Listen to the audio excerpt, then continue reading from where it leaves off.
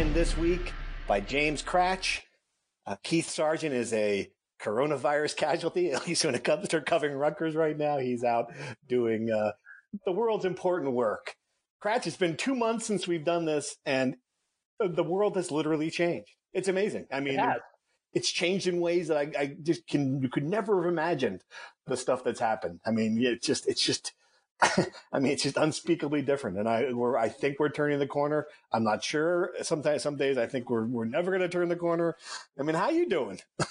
I'm hanging in there. You know, it's been interesting. Because I think we taped the last podcast like right when it happened, right when Rutgers had been knocked out of the NCAA tournament. Yeah. And I think we knew at that point that we might be doing this for a while, but I think I was certainly optimistic that if you would have told me on March 13th, 14th, whenever it was, like, well, we know are we going to be back to normal by the end of May into June? I would have been like, yes, I would think so, but we clearly are not. So. Oh, we're not. I mean, it seems like we're in a holding pattern exactly where we were when this started. I mean, yes, exactly. It's just kind of incredible. And, you know, and I think about all the ways it's changed my life. You got a dog in your quarantine? I have a dog now. I mean, that's certainly a development that, you know, I guess if one of the millions of people who have decided to use their time at home to adopt a pet, how's that going? It's going well. We're on week 2 with Hazel the Schnoodle. She's a lovely little puppy, Schnoodle. 3.5 months old, Schnauzer Poodle mix. And I actually learned this. You know, I'll be honest. Like we just, you know, my girlfriend and I want to get a dog, so we went out. You know, and look, it's a good thing. It's hard to get a dog on the East Coast right now. Yeah, wow. You know, the shelters are pretty empty, which is great. That's great. But when you're kind of on the back end of that trend. There's not a lot of dogs out there, you know, and obviously, you know, there's certain breed restrictions apartments have, so it gets kind of tough. So we just kind of we hadn't ever researched a schnoodle or thought about a schnoodle, and we kind of met Hazel, and we took a liking to her, obviously, so we brought her home, and I've kind of learned after the fact that, you know, schnauzers are easy to train. Apparently, schnoodles are a very popular form of therapy dog. Because, and I've learned this from our dog, you know, knock on wood, Hazel doesn't bark a lot. Yeah. She's very sweet and loving and obedient. She really hasn't had many accidents in the home. So she seems like, so far, like the perfect dog. You know, she's probably going to be 15 to 20 pounds when it's all said and done. Cute as a button. And, she's been great. I got to tell you, schnoodle, though, that sounds like a box of snack food you'd get in college when you were stoned. Like, hey, man. Yeah. Pass me the schnoodles, would you? No, and like my initial thought was like I'm like on my phone like researching the schnoodle as like she's running around in circles playing with us because, you know, I've had past experience like sometimes little dogs are a little kind of nasty for want of a better term, you know, a little hippie and, you know, and I was like, oh, is a schnauzer like, you know, a chihuahua where it wants to rip your head off? And no, thankfully no. Schnauzers are wonderful animals. That's good to know. Good to know. It's good to know. Yes, you know, plenty of time. We're our family dog, 12 and a half, inside the quarantine. It's just a walking, living excuse to not do something. Like the dog will walk in the room and go, oh, look, here's Maggie, and the kids at the floor. That's kind of like when you're trapped in the house all day. You're looking for any reason. Yeah. All right, let's talk some football here, guys. We've got a lot to catch up on. I mean, I guess, you know. From the standpoint of the only thing that matters really is, are we going to have a season? That's the prevailing question. And if the answer to that is yes, what's that season going to look like? And I made a bunch of calls, you know, over the course of this thing. And it seems like depends on who you're talking to, when you're talking to them and where they live for the answer to that question. And it's just amazing to me how many different scenarios are out there. I mean, you know, you got places like SEC. They think, oh, this is going to show up and there's going to be 80,000 people in our stadium. And you got places up here where you're like, you know, I just can't imagine the scenario where they're playing. I mean, what's your thought now? Where do you stand on specifically what's going to happen with Rutgers football when we get to the point where the season begins? I think they're going to play. There's no doubt in my mind they are going to, unless there's some sort of horrific resurgence of the virus, they are going to, or the Big Ten at a overall umbrella level says we're shutting it down, which I do not see happening. I think Rutgers, there's going to be a college football season in the fall. I think right now I would say it starts on time and they play 12 games. I think there's a possibility that the season maybe gets started at the end of September. Maybe they start a couple weeks late. Mm-hmm. I think if you look at the Big Ten schedule, Rutgers has their Big Ten opener. It's supposed to be at Ohio State on September 26th, which is the fourth weekend of the season. There's only 7 Big Ten conference games that are being played in the first 3 weeks. So the Big Ten could very easily say we're starting on September 26th. We're wiping out non-conference schedules to some extent, and we're going to just find a place to play those conference games that we missed. I know people have talked about a conference-only schedule. I don't buy that for a couple of reasons. One, you have to allow Iowa State to play Iowa in the conference. I think, two, if you're playing Notre Dame like Wisconsin is, you're going to want to play Notre Dame. Of course. 3, I saw someone say, well, what happens if the American plays a football only schedule and the Army can't play Navy? And let me just start off with this. Army's going to play Navy. If there's one game in the country played, going. If Navy has a choice between playing an American only schedule and playing one game against Army, they're going to play Army. Yeah. I think the same way USC is going to play Notre Dame unless the world has ended. Right. So don't tell the Pac-12 they only play conference games. They're going to play Notre Dame, USC. So I think you're going to have that happen. I mean, I think, there's a good chance that the SEC is going to kind of rip-roar and just fly away. I think there's a very good chance that we get to a point where the SEC might play 12 full games. Maybe the Pac-12 plays a full season. Maybe the Big Ten says we're playing 10. I do think there's going to be a season. I think they'll get it done. I think the move to end the instructional school years at Thanksgiving break is a smart move. I think that's going to help, not bring all the students back. I mean, first off, it's just a waste of time. I mean, I remember when I went to South Carolina, I would come home for Thanksgiving. I'd fly out on Friday to go to the Carolina-Clemson game, and I basically would be back home 8 days later. Right. It doesn't make any sense. Yeah. It doesn't make any sense. So I do think there's going to be a season. The biggest thing, I think, and I was off last week, and the way that people kind of bounce back and forth when every time somebody says something and we act like right. The Wall Street Journal story this past weekend, the Michigan president didn't say anything that anyone else has not been saying. He said if we don't have students on campus, we're not going to play football, which is basically what the conference commissioners told Mike Pence, when the White House had a call back in March. I think what people are misconstruing is I don't think the Michigan president meant if we can't jam 250 freshmen into a poli-sci 101 lecture hall, we can't play football. No. I just think there needs to be more people on campus than the students that make them money on the football field, is what they're saying. Yeah. And I do feel that it's going to be different on campus regardless. I do agree with you now that students are going to be back in some way. There's not going to be all remote learning, at least out here in this corner of the woods. They're even at Rutgers, I think they're planning, from what I understand, they're planning to have students there. So there's going to be a fall semester. Now, where I got to come to, the thing that I'm curious about is what does that mean if they have a football season, if they're playing games, who's allowed into the stadium? How do they, do some kind of smart, and you can't social distance with 30,000 people, even 10,000 people. So what are they going to do to, allow some semblance of normalcy? Who gets first priority to go in? I mean, there's so many little questions about how you handle the logistics of it. What about the media access? What about everything that goes at TV, everything that goes into this, tailgates? I mean, I can just go on and on. So if they're going to do it in a different way, if they're going to try to, change the way we experience college football on the weekend, it's going to be a huge logistical undertaking.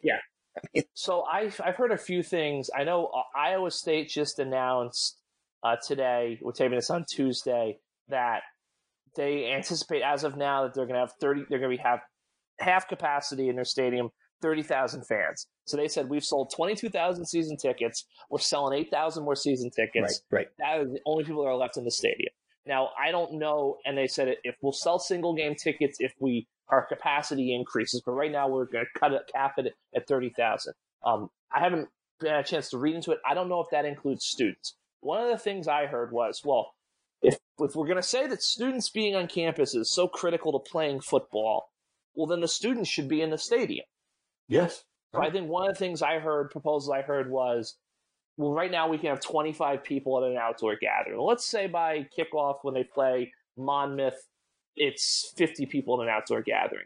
Well, you get a group of 50 students, you plop them down somewhere in the bleachers, then you leave 6, 8, 10 feet of space, whatever you want, and then you put another group of 50 students down. And you just kind of have everyone spread out around the stadium. Right. Yeah. They could do that. I think with season ticket holders, obviously, like the Audi Club, as long as it's allowed, I mean, you probably would have to limit it, but I would think that if you're allowed to have 30 people in an indoor gathering, they could probably take a box or two, put 30 people in there, and in that situation, in terms of like a liability issue, you're probably going to have to sign off, your right to, right. if you get COVID-19 to go at Rutgers. I think.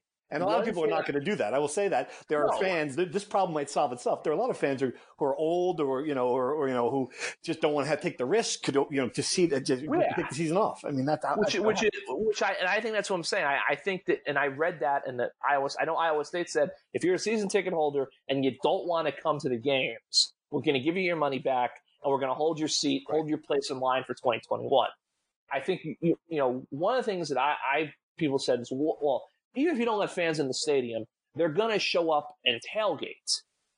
Now, I don't think that's as big of a concern for Rutgers, and it's not because where the stadium is on campus, they just shut the roads off, and they don't let anyone near the stadium. Right. But when you have a stadium that's like smack dab in the middle of campus, I don't know, like Lincoln, Nebraska, because as Scott Frost said, Lincoln, Nebraska needs 7 Husker home games to exist as a city, all those businesses. Right. So what happens when they don't get to go in a stadium, but the 70,000 people decide they want to be in Lincoln, be outside the stadium and watch on big screens? Right. That's, I think, we're going to have an issue. But I do think there's going to be a season, the spring, early on, I thought the spring season was a very viable thing because I thought, one, you could be a little bit safer, have more time to plan. Two, I thought TV partners would love it because if you're ESPN and the SEC is we're in the Big 12, we're playing in September, and then you can talk the Big 10 and the Pac-12 into kicking off after the Super Bowl, you almost get 2 college football seasons. Right. And then the question is, what's going to happen when there's going to be a team or if someone's going to test positive, and there could be several positive, you just know it's going to happen. I mean, someone's going to have to forfeit games. I mean, there's just going to be a lot of logistical stuff that goes. Well, that's the thing too. I think that the biggest, the most impactful thing that's happened since we last taped the podcast, and it kind of flew under the radar, was when the NFL put out their schedule, and not one governor cried bloody murder. How dare Roger Goodell say he's going to play a football game in my state, some mayor in my city on this day? No one. Well, it's a sure path to not getting reelected. That's part of the exactly. So, I think in many ways, it would not shock me if the NFL we don't have pro sports or sports at all until the NFL. Yeah. Because I think the NFL is the NBA and MLB. Everyone seems to. There's no way that we can go play sports again and be perfectly safe. The bubble doesn't work. I think the other leagues, but the NFL doesn't care. They're just going to play the games, and if someone gets the virus, they're just going to bring up the practice squad. Somebody else. Okay. That's what they're going to do. Let's hope it's not Patrick Mahomes. That's what they're going to do. Exactly. Exactly. Yeah. So, I think that's going to be and I think college football, if we talk about the most craven sports operations in America, the NFL's one, college football's two. I think, I also could see the NFL, because they're smart, saying, well, we're going to subsidize testing for all of college sports because that's their feeder program. That's their minor league. You can't have that endangered. So I do think it's going to happen. I think it'll probably vary conference by conference. but I do think there's going to be a season. All right. No, that's going to be fascinating to watch. So if there is a season, obviously it's going to be one of the most anticipated seasons for Rutgers in a long time. I was thinking about this today, Kratz. If you were to make your list of COVID winners and losers, which is something that our website would have done as a slideshow a couple of years ago, winners would be Jeff Bezos and Greg Schiano, and losers would probably be the rest of humanity. I mean, like, I'm trying to think of people who have come out looking at this thing. Dr. Fauci's a winner. Dr. Fauci's a winner too. He'd go on the winner slide. He's a winner. The rest of us would be, well, I will say this. I was thinking about this. There is going to be some coach in college basketball that did not get fired because the pandemic stopped the season and school was worried about money. And then that guy's going to actually go win something someday. Like Richard Pitino, I think he was coming back anyway in Minnesota, but the guy at Boston College was definitely a goner. Exactly. Jim Christian's going to be in the Elite Eight in 2 years. That's exactly. And it's going to be just save this guy. You know, it's going to be like when George got suspended and Stick Michael was able to rebuild the farm system. Right. It's we didn't have to fire this guy, and look, we actually gave him time, and it worked out. So I would say a guy like that's the winner, but we don't know him yet. But Schiano, I mean, and I can't even. It's a funny thing. I can't even say that the pandemic helped him, because I really do believe that not having any spring practices when you're a coach coming in, when you're bringing in a new offensive coordinator who's going to put in a new system, you want to bring in your defensive style and erase what the bad habits the other guy coached. I mean, there's a lot of things here that he lost out on because of that. That said, it certainly hasn't hurt him. And what you're seeing now with his recruiting, to me, is exactly why you brought this guy in here. I mean, he's just been able to, and the things that impressed me the most, he's been able to reopen the Florida pipeline finally with Jim Panagos and go down there and get the players that were so important to this program when it was humming. And he's also, I mean, you just see the kind of people he's bringing in. Like, you just can tell right away, he cannot recruit enough defensive backs, and he knows that. He's completely changed. He's completely changed the way that room looks. And he can't, he's getting big people again. And he's getting big people that he can develop. You can see the same kind of, 6'7", 300 pounds, people they can add weight to, people who are being under-recruited. And, I know people are fat. He's only got 2 stars. Well, I mean, his evaluation of the sort of body types and speed you're looking for, I think you're seeing and getting those guys. I mean, what has impressed you the most for the last 2 months of what he's been able to do? I think definitely the Florida stuff, because I ran the numbers. It's kind of astonishing. It's like Rutgers football when Greg started, even through Kyle Flood. Yeah.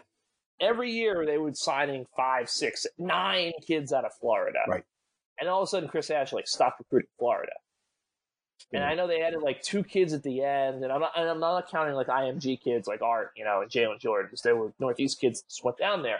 And I asked some people who were around, I'm like, did you guys not realize that they're good football players in Florida? Right. And they said that for whatever reason, on their board, they had Florida kids, but they just always wanted to hammer the New Jersey Northeast angle. But the problem is, and the numbers bear out, in the meantime, Indiana, Illinois, Purdue, those programs that Rutgers has to beat, they were raiding Florida. Oh, yeah. Mm-hmm. They're pulling up, 5 kids a year. And a part of it's Lovey, obviously, like Greg, former Bucks coach. But what's so fascinating about Florida is, Penn State, Ohio State, Michigan, they go into Florida to get, the top tier kids. The kids at Rutgers, for now, isn't really competing for. Right. But Michigan State doesn't really play in Florida at all. Maryland dabbles a little bit. The Western schools don't really do a whole lot. So, in terms of Big Ten football, it's kind of this relatively thing that Rutgers should be able to get kids in, but for whatever reason, for 4 or 5 years, they just were letting Indiana and Illinois take those kids. Yep. That's why I think Greg is changing. And the last thing is, someone told me about this about Florida and why Panagos is so critical. I know people get very excited about Fran Brown and Sean Gleason, rightfully so. I think Jim was probably the most important hire, maybe, because he said someone told me there are guys in Florida. You just need to know where to find them. Yeah. And Jim Panagos is a guy and Greg, that they go and find them. Right. I certainly agree with you. He's been important. I do have to say, though, that Fran Brown is exactly as advertised, the guy you needed, like to get back into South Jersey and to start winning these battles. Now we have to see what he's going to do in North Jersey if he's going to start really picking off kids, from the big parochial powers. And we'll talk about that a little bit later on. And he's also, of course, as the number of transfers, he completely turned over the roster that way. And that includes a new quarterback. It's like every year now we have Noah Vedral. Is that how you pronounce it? Noah Vedral. Kid from Nebraska. I mean, and you hit this one right. As soon as he went on the market, you knew that Rutgers was going to be in the market for him. I think we have reached the point now with the quarterback transfers that we know better to think the savior's coming in here. That said, if you watched the team last year, they had to get someone who could be add to the room there. And I think some of his attributes, from what I've read, and I haven't looked at the film, but from what I've read, kind of fit into what Gleason will want to do offensively. I mean, what have you seen as far as this kid and what his potential is? He's very athletic. He's a really accomplished rusher. My first kind of takeaway was I know that Rutgers fans really appreciated what Johnny Langan did. I don't really see him. I wouldn't have shocked me if Johnny Langan's changing positions by the time we get to camp, or at some point, because Vedral Vedral's a better passer, and I think Vedral is equal or a better runner than him. Right. So it's like that kind of takes any of that element that Langan had to kind of fit Gleason's offense. Vedral kind of overlaps him on. I think it's a great pickup for Rutgers because he's not coming in to be the savior. Where in the past, in the Ash era, it was we need to get a quarterback from someone because we haven't been able to develop our own. Yeah. In this situation, Vedral's coming in. He's going to compete with Art. I think that's a pretty even competition. Obviously, neither guys had a spring practice, and both guys are basically new staff. And even if he beats that Art, great. You've got to start it for 2 years because he's eligible for 2 years. And if he doesn't, you've seen that offensive line. I don't. Even if Art wins the job outright, it's no guarantee that Art's going to play 24 to 26 straight games the next 2 seasons. You're going to need a backup at some point. And gosh, I think Vedral, he's a quality backup, and I think he ran a no huddle offense that moved quick at Nebraska. Which is what Gleason wants to snap the ball every 15 seconds. Mm-hmm. That's what they were trying to do there. He's a kid who has been Big Ten experience. Doesn't have the world's greatest arm, but he does have a good arm. He's made some big throws. So I thought it was a great – I always say, I think Rutgers fans thought that Greg was going to have the ability to kind of lure in some big name, 5-star quarterback prospect like the kid from USC, JT Daniels. They're not there yet. No. It's a team that's had the worst offense in major college football for years. No one knows what Gleason's system is going to look like. They don't have any proven receivers. They don't have a good offensive line situation. They needed to get a guy who's got some upside and some experience, but was not going to go to a big program and be handed a job. He had to come to a place like Rutgers and fight to be a Power 5 starter. And that's what they got. He's a transitional player. And you mentioned it. They're going to have to finally develop that quarterback. And we've been talking about this ad nauseum since Gary Nova walked off campus. I mean, they're going to have to find a kid who they can turn into a 3-year starter. I mean, they've had 7 FBS transfers since Gary Nova played his last game. 7. That wasn't that long ago. It was 2011, right? 2014. That's right. That's just nuts. Oh, man. Unbelievable. All right, let's dive into true or false. We haven't done this in so long. It'll be fun. You know the rules. Do true or false. I'll take Sarge's place and answer the questions myself as well. All right, here we go. True or false? The infusion of transfer talent has changed your outlook on next season. False. Yeah, it's funny. I'm going to go false there, too. We're going to dive into that and why the reasons are. True or false? Art is still the starting quarterback when the season begins. False. I think it's true, and I'll explain why when we get there. Okay. True or false? Rutgers will finish with a top 20 recruiting class. False. False. That's very hard. There's 17 now. That's hard to do. Rutgers will finish with a top 30 recruiting class. True or false? False. Yeah, I got to go false, too. And I asked my man Todrick about this. True or false? Rutgers will finish with a top 40 recruiting class. I'll say true to that. True. I think that's where they're going to finish, in the mid-30s, I bet. True or false? Big Cliff. And that's what I'm going to call him because, as we know, I cannot pronounce the name Amururi. Big Cliff makes Rutgers Hoops a top 25 team next season. True or false? False. I'll explain later. Okay, I'm going to go true. I think that they're going to. There's enough buzz about them. All right, true or false? Rutgers is going to start ditching non-revenue sports to help make the budget. False. I also agree that is false. True or false? Sarge will cover another Rutgers game in my lifetime. True or false? True. I know that's gonna be the big X factor if we ever see him again. I'll say true as well. And finally, social distancing in the press box. It's what we've always wanted because we're tired of sweating on each other. True or false? True. Yes. Oh, absolutely. God, let's bring it on. There's plenty of room up there. I can, it's not a problem for whatever reason. And Hasim, if you're listening, Jimmy Gill, you put all us, you stick us on top of each other. This is the perfect opportunity to give us all 6 feet of room, please.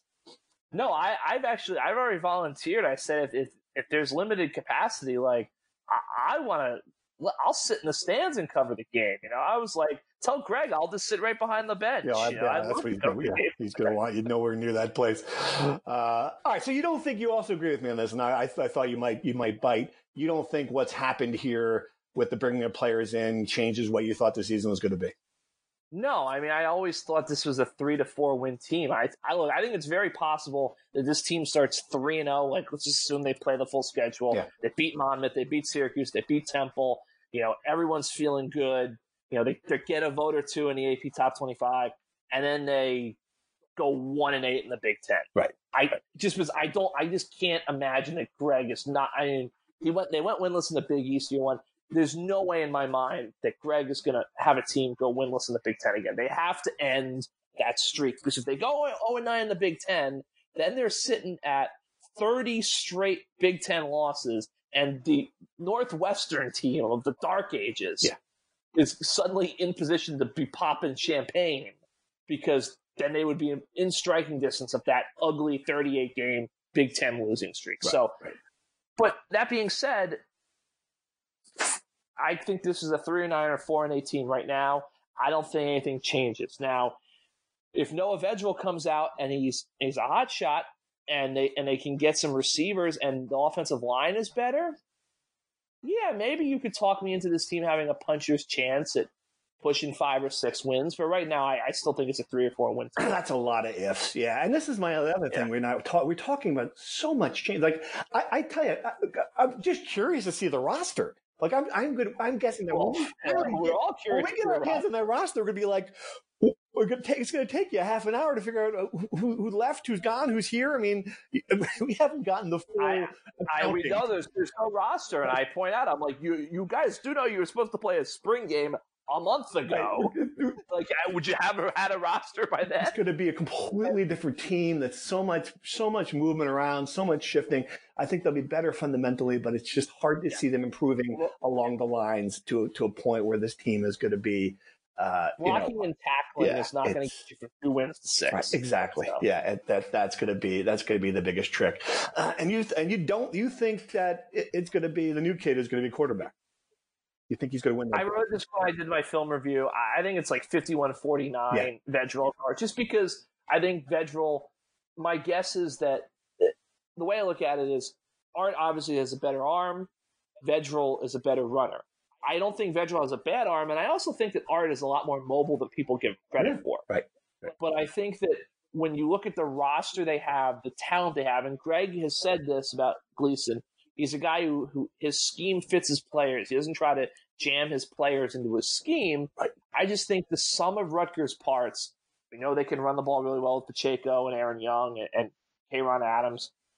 We know they don't have a lot of proven wide receiver talent. We know the offensive line is going to be shaky. I just think this might be more of a run-first, no-huddle attack than a pass-first, and that might hew towards Vedral. But I don't think this is – I think this is a straight-up, too close to call race. But I just think they might be better with Vedral given their personnel. Right. And I think they're going to – I do think that Greg is going to like Art.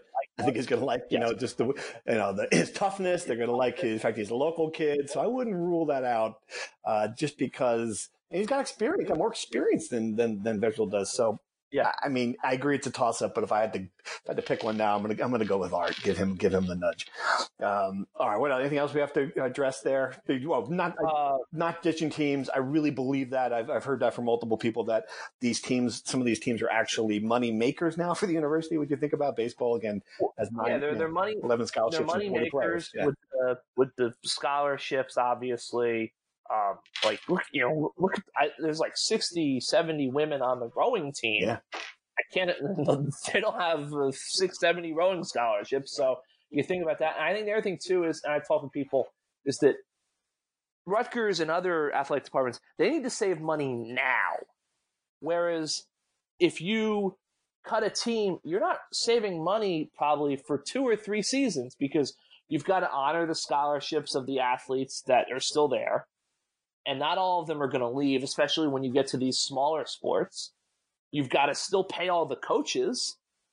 So a lot of these Rutgers sports, they've got head coaches with 2-3 years left on their deal. They still got to pay those coaches, and in this current climate, if you're a coach and you've got 3 years of salary, you might not be thinking, I'm going to move across the country to keep coaching. Right. You might just, chill. So you have that, obviously. So I think a lot of these teams you've seen get cut, it's a convenient crisis. Never let a good crisis go to waste. They've been wanting to cut these teams for a while at these schools. Now they can do it. And I do think that at the lower levels, D2, D3, it's probably more of it, when these coaches are on 1-year deals to begin with and they're not a lot of scholarship players, you're probably saving money and fixing your budget there. But if you're Rutgers, even if you cut a sport, you're not necessarily you're not going to save money for 2 or 3 years. And at that point, you hope that the world's back to normal and the cash is flowing again.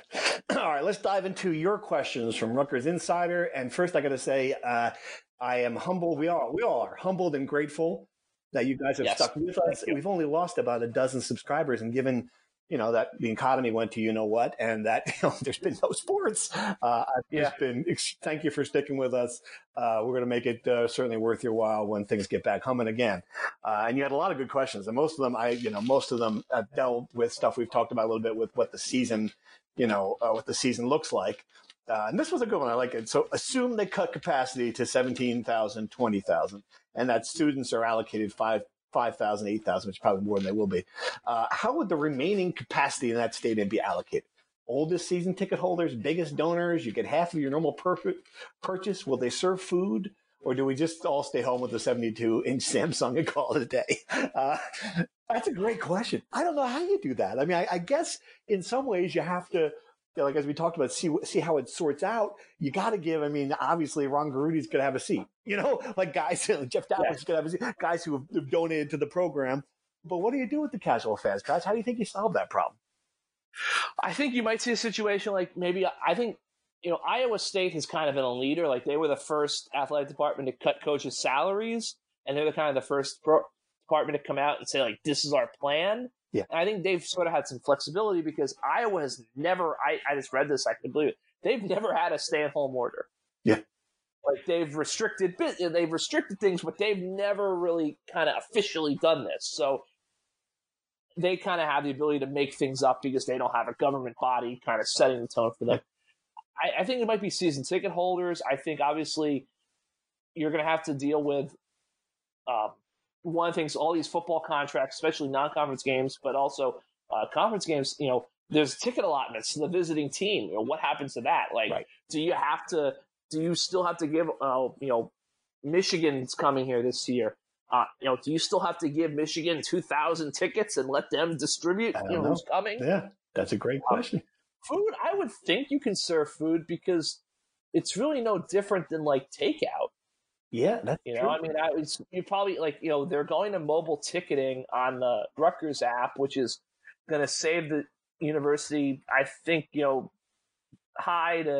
mid to high 6 figures this year. I mean, I think simply just not printing the season tickets, right. But I think down the road they think it's going to be a significant, savings of high 6 figures, just because they're not going to necessarily have to pay as many ticket scanners. I think there might be some like actual stationary scanning devices at some point when they see this. But you could order food on your app and just go walk up to the concession stand and pick it up. I think it'll be like a grocery store. It'll probably be like a big circle. Like you got to go one way. Mm-hmm.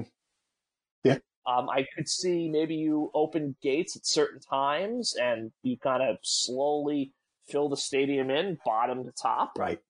It's going to be very, and let's take it to the next step. Now we're talking football where you can do it. I mean, the rack, you finally get to this place where you've got your basketball arena, ticket demand's got to be sky high after that season. It's the most feared home court in the East now, 18-1 there. What happens there? I haven't even thought about that. I mean, you limit that to 2,000 people. I mean, well, how do you solve the problem of having all those people indoors in the winter during flu season? Yeah. It's a great question. I tend to think that it wouldn't shock me if college basketball it wouldn't shock me if we see a fall where we play college football on time. We see drastic changes with the other sports. Like, do you really need to send the Rutgers, soccer team to Michigan State? Right. I played, men's soccer team. Like, I think what's considered, we're like, hey, Rutgers, I even think baseball down the road, like Rutgers baseball can just play Maryland 4 times. Like, it doesn't really matter. It's easier for the outdoors and the spring sports at that point. Like that. But I think, for basketball, it also wouldn't shock me if they just say, okay, we're just not gonna tip off until January 1. Right.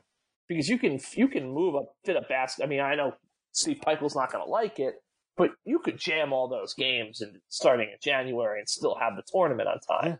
But I don't know how they would do it. I think there's a chance that you might just have to say no one gets in the rack, which would be horrible. But it'd be absolutely horrible. It would be horrible, but you got to keep the ship moving at some point. And the financial impact, another insider wants to know, what would the financial impact be with having football with no fans? One would assume it would be less impactful to Rutgers than most Big Ten schools, although RU is certainly hoping for a Shiano year 1 bump. It's still a lot smaller. That's a good point. And the attendance hasn't been great the last few years. Certainly Michigan, the big house, 105,000 people, they're going to collect more ticket revenue. That said, Rutgers is in the unenviable position that's already relying heavily on subsidies from the university, which is in its own financial crisis now. Forget just athletics. Yes. The entire university is going to lose a lot of money from the state. It's going to lose some tuition. I mean, it's going to be a crunch. And Barchi has already said that. I don't think Pat Hobbs knows. I don't think anybody knows the answer to this question, but no, I don't think they do. It's going to be rough. When I wrote this, like right when the pandemic started, I wrote this. I did an interview with Pat, and Pat said, and it makes sense that Rutgers was basically breaking even through the spring because while they lost like money from the NCAA tournament disbursement from the conferences, because the NCAA didn't only. I think they handed like $275 million when they were supposed to hand out $600 million to the leagues. But they saved all that money from not having to travel for all the spring sports, no recruiting budget, no on-campus meals. So they saved money there. So they were about even. But I think it's impossible. We're not going to know until the state sets their budget, which I believe Governor Murphy's pushed the fiscal year back to the end of August. Yeah. Uh-huh. So I think they're not going to know until A, they know what they're doing with football, and B, for instance, if you're a Rutgers student and you choose not to attend classes on campus, of course, it sounds like everyone's going to accommodate kids who want to stay at home learning. Well, are they going to ding those kids for a student fee? Right. Yeah. That's going to be the big thing. I think student fees, the direct, institutional support, but I think the other thing too is with a new president coming in, times are tough. We know for a fact that Rutgers is, the internal loans from the university bank. What I want to know is, do they get to a point where it's just such a mess that the best way to approach it is just to kind of clear the books of everybody? Yeah. Could. And obviously I think the big thing too is the Big Ten going to try to help some of these schools that are hurting desperately? Because if you're the Big Ten, whether it's Rutgers or any other program, you can't have an athletic department basically withering on the vine. You need to make, so is the Big Ten going to start providing its own stimulus packages. So many things that we do not have the answer to. All right, here's a recruiting question. How many spots are left in 2021? I assume they are holding for Bullock, Van de Mark, Esteem. I hear a lot about Keeler, Barrow. These are all obviously a bunch of recruiting names that you guys may or may not know.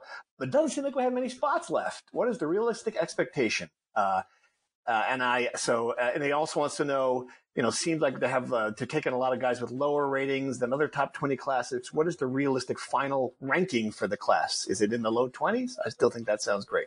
I asked Todrick this question. I emailed it to him because I thought it was a good one. And obviously it's his area's expertise. He would know better than us. He says, I expect Rutgers to take at least 25 recruits for 2021 and probably more by using blue and gray shirt techniques that they used the last time around. I think the class likely ends up ranked in the low to mid 30s, but would be really impressed if they can stay in the 20s. But they will need to add a couple of 4-stars. So they'll save 3 to 4 slots for 4-stars, and already have 2, 3, 4-star types.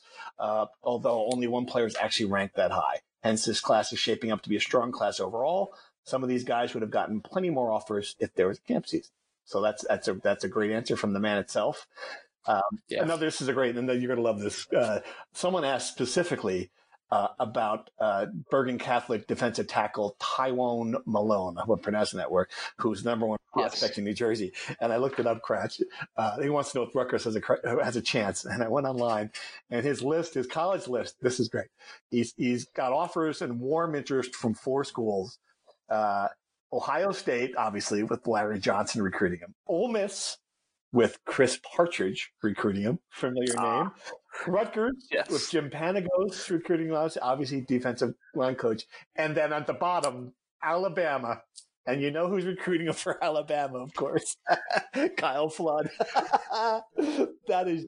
Well, I was joking with someone. I said, in a way, Kyle Flood, you could say indirectly, like, denuclearized like the Big North recruiting war because he tried to hire Partridge, and obviously that fell apart, and Partridge goes to Michigan. Okay, then Ash says that was a pretty good idea. Let me bring Nunzio in. Okay, so Nunzio comes in.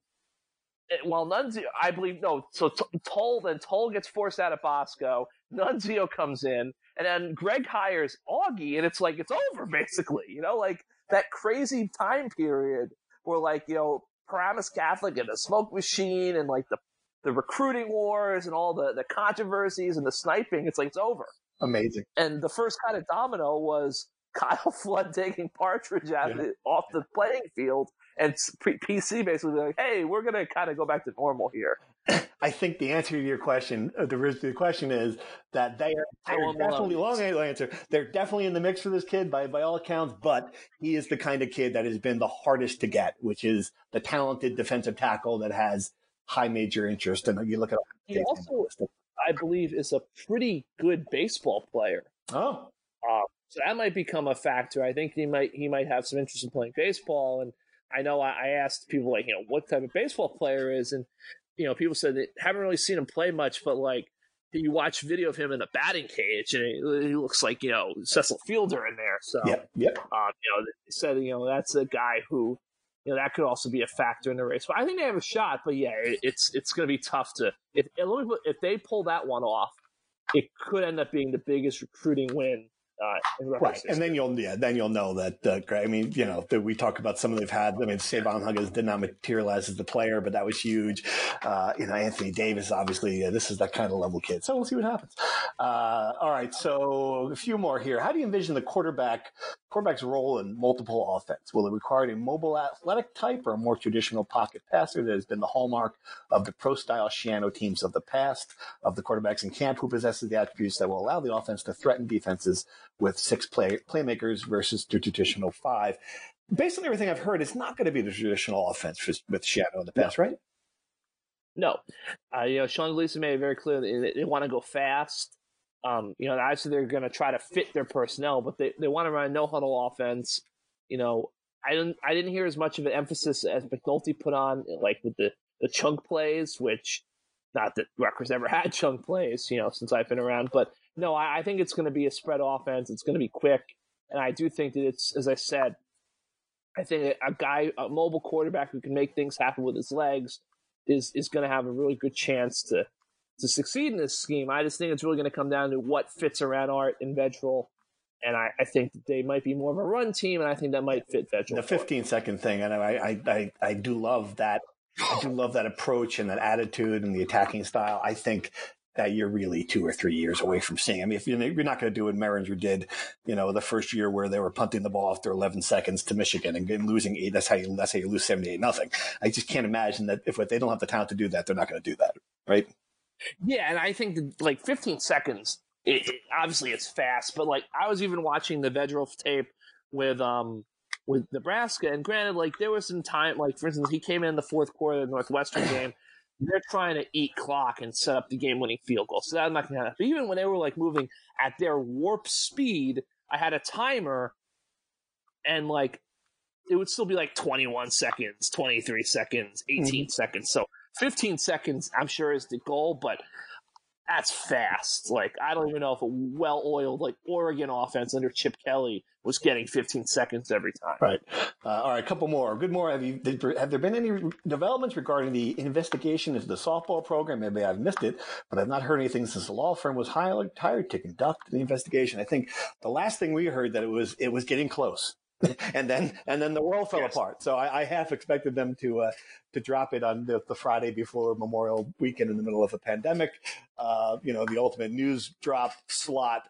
It hasn't happened. This is one of those things that Sarge keeps up with. He's not on the call, but I from what I get, the sense I get is that it's almost done. So. Yes. All right. And this is a funny one from our friend Kevin Fine in Indiana. Once Greg wins the Rose Bowl in year 6 and Pat Hobbs becomes commissioner of the Big East, could he see himself handing over the reins to Gleason and taking a Barry Alvarez type of role as AD? That's great. I don't think that Greg Shanna wants to be athletic director. I think he just wants to select the athletic director. No. I don't think that's something he'd be interested in. Oh, who knows? Things change. I will say that, and this is going to be the fascinating kind of dynamic now where fundraising completely changes at a university in a lot of ways. He wants to build this facility for football. He needs it, the Death Star. And, believe me, coronavirus is not going to change that priority for him. No. It might make it a lot harder, though, right? I mean, that's going to be a fascinating thing to see if he can still get the donors to invest in that. Yeah, I think it's going to be tough. I know that they're still kind of coming up with the renderings. I think that they're not necessarily in a big rush, this has to be done yesterday sort of situation. But I do expect by the fall they will have some sort of makeups of what the place is going to look like. My understanding is I think it's going to be like the Death Star. They're not going to they're not going to replace the bubble and then build a facility. This is going to be all in one. Right. A football. What was it that our friends at the RU group, Shiana's football palace or something? Yes. We're gonna. It's gonna be palatial, but. It's still on the board, but I do agree with you. I think that it's going to – and I think Rutgers, I know for a fact they want to be sensitive to the fact that there's a pandemic going on and it's a hard economic situation for everyone. Of course. So I think they're not going to immediately, hey, once football's back, they're not going to be running around trying to pass the hat necessarily from day one. Absolutely. All right. That's all I got. You got anything else? No, I just get back to we talked about basketball. If it's a preseason top 25 hype situation, yeah, sure. I think adding Cliff adds it. I don't know because the way I look at Cliff is Cliff going to be better in year 1 than Shaq Carter is? Yes, because you're basically trading off Shaq Carter for defensively. Cliff. Yes. The answer to that question is, yeah. Offensively, I don't know. I don't know if it matters offensively. Yeah. You would think he would be, just based on everything I've seen, the size of the kid, shot blocking, rebounding. Yeah, you would expect that this would be the player that they can put up front that would allow Miles Johnson to get out of those Big Ten battles where he's constantly grinding down and getting in foul trouble against big centers. So I think, but I top 25. I think if there's enough, buzz about what the team did last year, that there's going to be some guys who put him in there. Certainly they'll be in the others receiving votes area. Oh, and they might crack the top 25. And I think, look, if they don't make it in the preseason, they're going to have their chances. We know they're playing Baylor. Yep. I've texted it, I've written it. A lot of, scuttlebutt out there about the possibility that they might be making a trip down to Villanova, in the Gavitt games potentially. North Carolina's supposed to come up to play Monmouth. Yeah. Maybe that's part of the Big Ten ACC challenge. I do think they're going, whether it's Syracuse, North Carolina, Nova, like a Butler, I do think they're going to get two marquee matchups in the two challenges, and that's going to give them a big chance to make a splash and kind of propel themselves into the national talk even more. And I will come back, and this is good way to tie it all in. The last thing I did in a normal world, right, was the flight to Indianapolis, where we're all going to the tournament and we don't know what's going to happen. And we get on the plane, and it's sort of a normal world, and we land, and all the phones from there must have been 15 Rutgers people on that plane. A couple of them told me they were listeners here, so you guys can certainly remember the story too. And everybody's phones are buzzing because there's no Wi-Fi on the plane. We get near the bottom, and we find out the fans cannot go to the Big Ten tournament. That to me was the moment. That's like the last normal thing that happened to me sports wise. It's just incredible to think about. That was only 2 months ago. It's just I know. Amazing. All right, everybody, stay safe and healthy out there. We'll try to do this sooner than 2 months. Thanks for listening. Thanks for subscribing. If you're a subscriber to the Rutgers Insider, if not, nj.com/text. We'd love to have you aboard, and hopefully we'll have a podcast soon. Thanks again. nj.com/text. We'd love to have you aboard, and hopefully we'll have a podcast soon. Thanks again.